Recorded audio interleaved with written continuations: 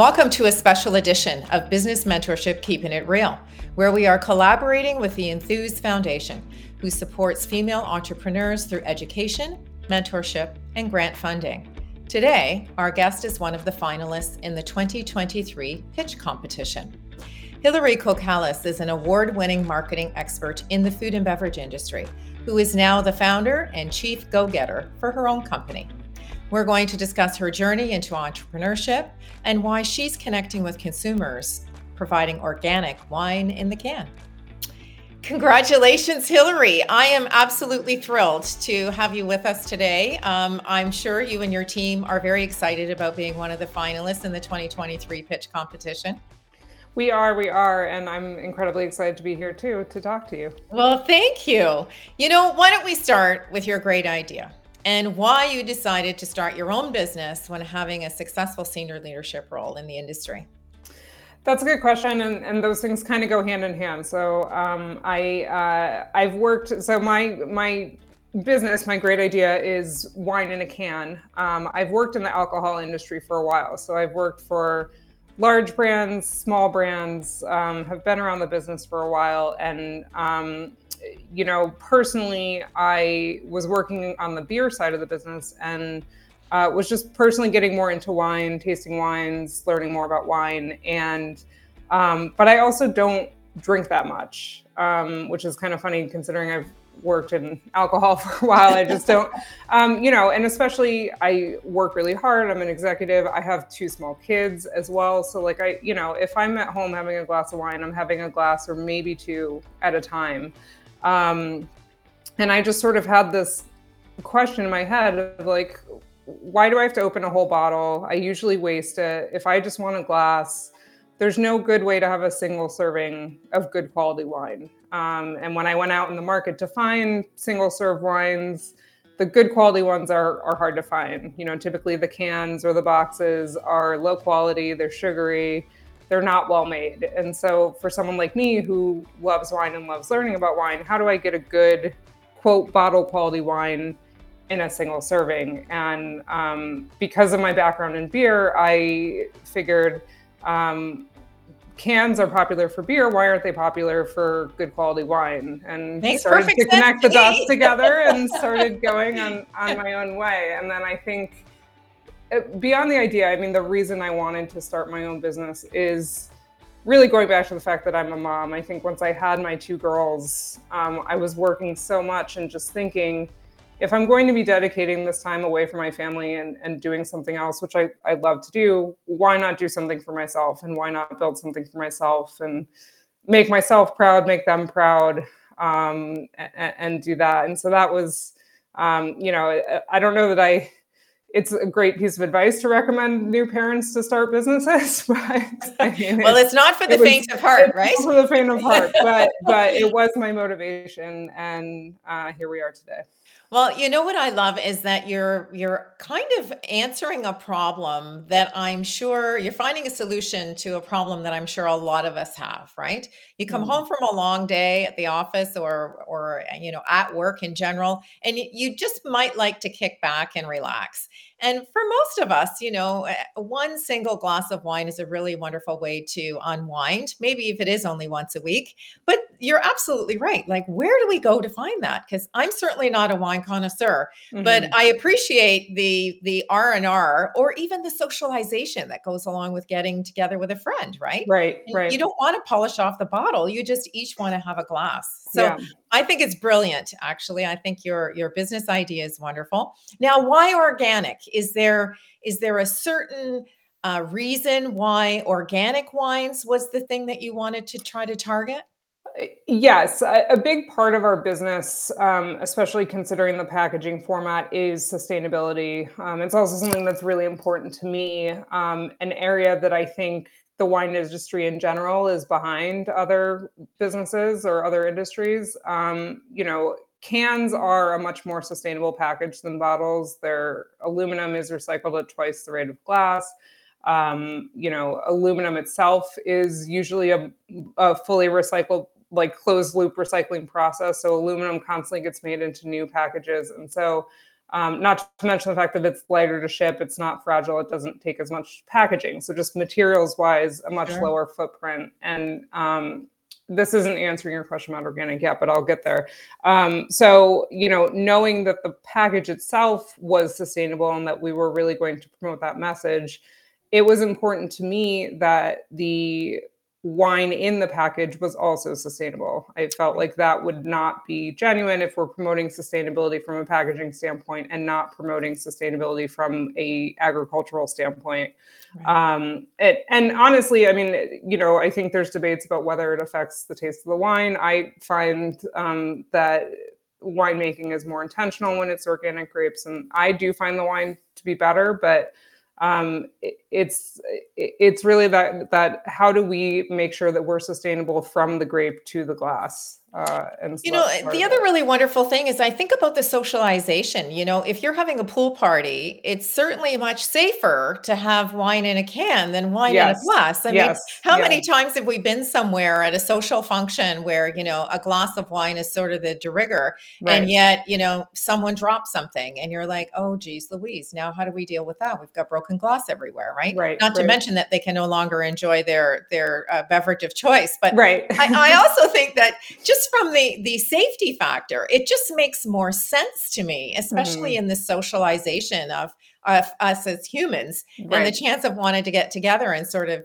share a glass of wine. It just makes more sense to have it in a can, especially if you're going to be at a social function. So kudos to you for, taking the leap of faith to say, I see a market niche that's not being filled, and I'm going to take the leap of faith to do it. So when did you actually go to market? Good question. So we launched the business. We first started selling wine in May of 2021. So at the height of the pandemic. Which was probably a good time to start. Especially considering we started as an e-commerce business only. So we were doing direct shipping, which made sense because at the time, people weren't going into stores. They certainly weren't going into bars and restaurants. And there was a big bump in people just buying their alcohol directly, buying their wine directly and having it shipped to them. And so it made sense for our business model at the time. But now we've expanded. We're now at retail as well. We still have our direct-to-consumer shipping, which is an important part of our business. But most of our sales come from, now brick and mortar retail stores. Well, which is kind of nice because now you're supporting the folks who may be looking for something new, right? Right. I always say if we're looking for something, then the general population is looking for it too. Right. And to be able to find it easily and accessible in terms of convenience is part of the bargain, right? Yes, it's all part of making your business successful. So you mentioned that you're the mom of two small young ladies. Now, as an entrepreneur, what have you found is your biggest challenge? Because I'm sure, are they the same challenges you had as an enterprise leader, or are they similar or the same now that you are running your own business? That's a good question. I mean, I went into this thinking that because it is my business and I'm the boss, that I have all this time. I have not necessarily all this time, but that I could have more control over my schedule. And I do think that is largely the case. If my child has a school performance at 11 a.m., I have no problem going. I don't have to answer to anybody. I feel great that I can be there as her mom and support her.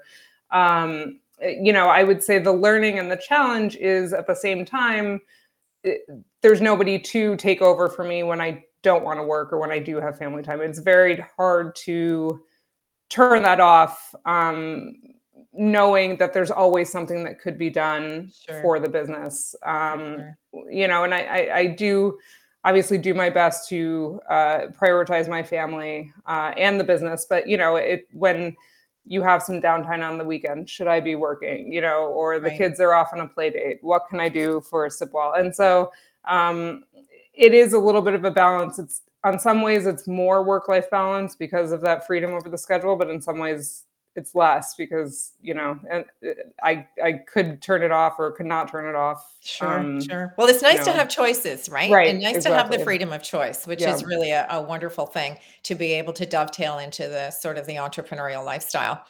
Now, you mentioned that you went to market during a time where you had only an online business, and now you've gone into bricks and mortar to expand your product offering. give our viewing and listening audience a bit of an insight into how the marketing plan works for that. Because, of Mhm. course, in today's day and age, we're all being bombarded with these messages on social. We all know that social media is a great way to get started and to get your story out there because, generally speaking, it's a low cost or no cost option. Mhm. But give us a little bit of insight into what you have done to market your product. Yeah, that's a great question. I mean, I would say we have kind of a two-pronged approach to our marketing, I think, but all of it is under the umbrella of community building. So when we talk about digital media, social media is very important to us, but it is that aspect of building a community, educating people about wine, answering questions about wine, connecting brands that we admire with other brands. We're not trying to just have a one-way conversation where we're pushing promotions out. We are trying to foster a community of like-minded, honestly, mostly women. So hardworking women, successful women. How can we celebrate them and lift them up with our messaging online? The second part of it is, and this goes back to what you were saying, is that wine is inherently a social beverage.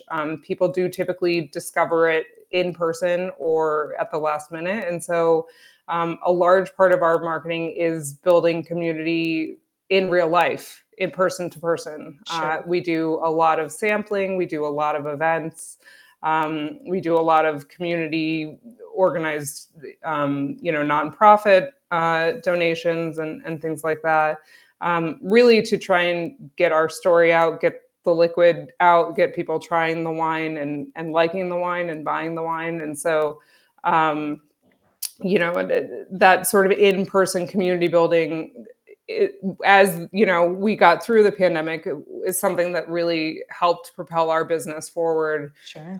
especially as we went into retail and just grew our brand presence in our home market in Southern California. So, to give me a little bit of an insight into something you've mentioned, community and building a community, and obviously engaging your customer to give you some feedback. So, has the actual packaging or the product that you're providing in the cans, has that changed at all based on the consumer engagement that you've had? Um, no, I mean, I think over the past, You hit it right off the mark. Good yes, for no, you. well, no, I mean, we've obviously changed the product. I mean, the wine changes vintage to vintage Sure. anyway. So our Sure. product does have some variation, and we've done small things to improve it in the winemaking sense.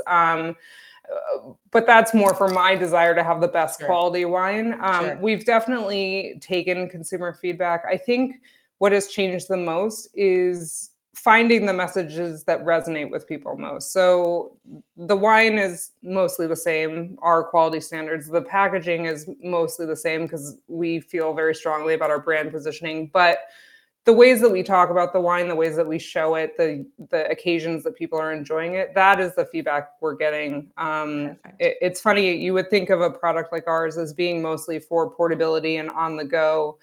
But we find for most people, they do just like drinking it at home. They like the portion It's the control. And so convenience. it's the Yeah. convenience and portion control. Yeah. So it's, maybe we're doing less picnic photo shoots and more at home on your couch type of thing. And Sure. those are the types of learnings that we're getting from people, is just You're how are in your they fluffy actually. slippers, right? Right, exactly, Pictures in your exactly. fluffy Yes, slippers. yeah, yeah. Now, give me a little bit of background into the, and certainly in a short, condensed version about how you connect with the actual winemakers, because I get the sense that you're not actually, growing the wine and pressing the wine and doing all of that sort of thing. So you have to have some sort of real strategic relationships with some of the folks who are winemakers. Yeah, that's a good question. We do actually produce a good amount of our wine where we are purchasing grapes and blending it and doing that sort of thing. But we do rely on really. I mean, but you're right in that we're a virtual winery. We don't have an estate vineyard. We don't have a winery facility. We're relying on relationships to even just do the production of our Sure. wine. And we have a winemaker on our team who directs all of that. She's great, female winemaker. And really, she's the one connecting a lot of the dots That's right. of this person has this thing, look at these grapes, go look here for this. And so a lot of that is relationship building, and a lot of Sure. that is probably the least familiar. The winemaking itself is what I'm least familiar with, and has been the biggest Sure. learning curve. But Yeah. it's a ton of Exciting though. fun. It is very Yeah. exciting. It's Yeah. great to go. We produce all our wine in Paso Robles, which is in Central California, and so it's great to go up there. Great wine producing region, great wine industry community, and they've been incredibly forthright with sharing knowledge and sharing connections, and it's really been great. Oh, that's fantastic. Now, I know when I was taking a look at your website that you are a mentor. You help to mentor other entrepreneurs going through taking that leap of faith. So tell me a little bit about the mentor-mentee relationship, because you must have had someone along the way who gave you the confidence or a little boost to say, you know what, you have to try this, Hilary. You've got this great idea. You need to take it to market. So, is there a mentor mentee sort of relationship where it's symbiotic? Because, as you've mentioned, you're learning things about winemaking. I would assume you've got the marketing down pat. You know how to do that Mhm. part. Yeah. So, is there someone that you can reference in the mentor mentee where the relationship is symbiotic and you're learning just as much from them as they are from you? It's where I find that most. I'm not going to be able to name one person because there have been Sure, so many. sure. I think Takes a where village, it right? takes a village. I'm Yeah. finding that most in different communities of other founders. So obviously, I've had mentors in this industry. I've had people on the wine side of the business for a while. I have advisors currently who are advising our business and are great. But I think when you're talking about that symbiotic relationship or providing value both ways, becoming a founder and becoming an entrepreneur and meeting other entrepreneurs in my industry and outside my industry, that has been the biggest support system, honestly, because I think it's Sure. all of these other people who are in the trenches like I am, and we have the same problems, and we know the things that we want to hear for encouragement, and we know the things, we know how to vent with each other. And so I've been fortunate to be part of a few different communities where I've had that ability to kind of help out other founders and ask them questions. One I'm particularly proud of is I'm currently a Tory Burch fellow. So Tory Burch, the fashion designer, has a Mhm. foundation where she supports female entrepreneurs, and every year she does a cohort of 50 women entrepreneurs across a variety of industries. And I'm currently going through that program, and it has just been an Congratulations. incredibly valuable resource from Yeah. an education standpoint, but just from a community standpoint to Yeah. have all those women to talk to.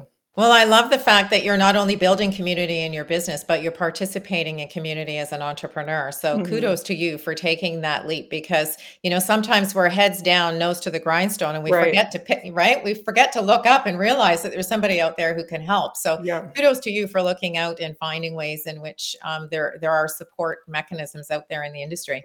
Now, how did you hear about the Enthuse Foundation?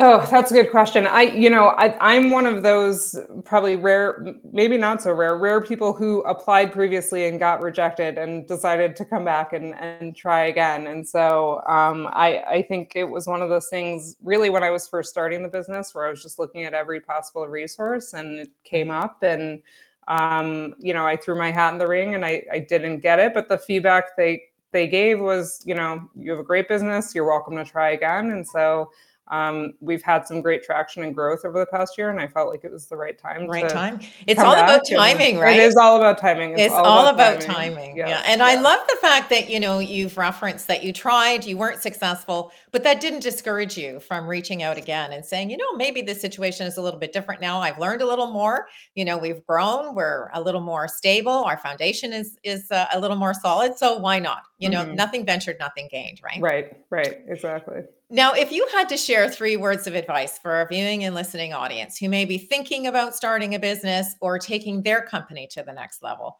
what would they be? Oh man. Well, I was going to say one thing, but I think that last topic kind of distilled something in my head. What I would say is resilience, resilience, resilience. I Mm, think the thing about starting your own business is there's never a dull moment, and it's full of ups and downs, and some days may be more downs than ups, some weeks may be more downs than ups, but true. um, I think if you believe in what you're doing and you have a passion for it and you're working hard at it, that the best thing you can do is be resilient, because and I'm guilty of this too. I need to remind myself all the time, because it's very easy to get discouraged, question why you're doing this. Am I doing the right thing? Yeah. Without having that team or that community, if you are just head down doing the work. And so that's I what I like would the say word. is, yes, I like the resilient. Just word. repeat Yeah. it 3 times. That's Yeah, all I you like need. it. It's just I 3 like it. doses of resilience. Good So, for you. yeah. Now, how does our viewing and listening audience connect with you and your team in order to either get the educational component that you're providing in terms of, educating us on what the best ways to enjoy, or how do they connect with you online to buy? Yes, good question. So you can find us at www.sipwell.co. That's our website. You can buy directly from us. We ship pretty much nationwide. We are also very active on Instagram at sipwell.co. And if anyone wants to reach out to me directly to share ideas or ask questions, my email is Hilary, Hilary at sipwell.co as well. Well, Hilary, I want to congratulate you and your team for doing all of the work that you've done. I love the word of resilience and being able to come back and revisit things. And I would venture to guess those 2 young ladies are pretty lucky to have a mom like you, because you're giving them a really wonderful foundation for all of the things that we are trying to achieve, really, by being entrepreneurs. So congratulations to you. And I'm sure that there'll be some really wonderful things happening with your business as a result of participating in the pitch competition. Well, thank you so much for your kind words and for the opportunity to share my story here. My absolute pleasure. To you, our viewing and listening audience, I'd like to thank you for joining us today for this special edition of Keeping It Real, with a behind-the-scenes look into business ownership and breaking barriers to success. I'm Trish Tonai, founder and host for the series, and I'd like to extend a special thanks to the team at the Enthuse Foundation for all the work that they do to support business innovation and the journey to success. You may visit them on their website, and their contact information will also be found in the description portion below. And I'd like to invite you to subscribe to our YouTube channel, Business Mentorship Keeping It Real, and visit our website, shareyourstories.online, where we feature business stories from international entrepreneurs and enterprise leaders while celebrating their great ideas. Thank you for joining us, and we look forward to seeing you next time for another edition of Keeping It Real.